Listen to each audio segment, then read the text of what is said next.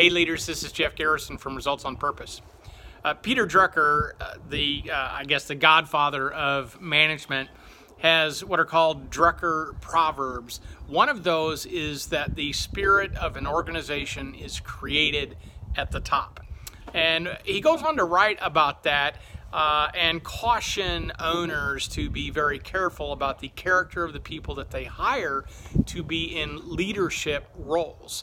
He actually writes that your people will forgive a lot, mistakes,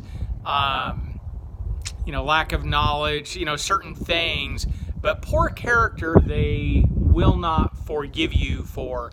And if you put somebody in place that has poor character and leave them there, they won't forgive you for that.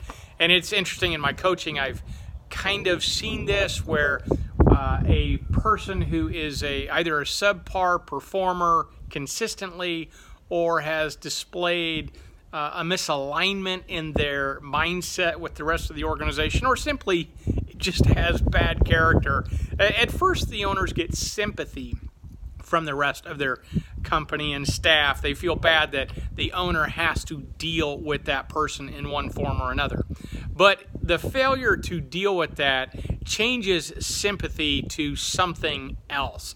And people start to get irritated with leadership for not making changes, for not making hard decisions. And I've even seen good people leave companies over it.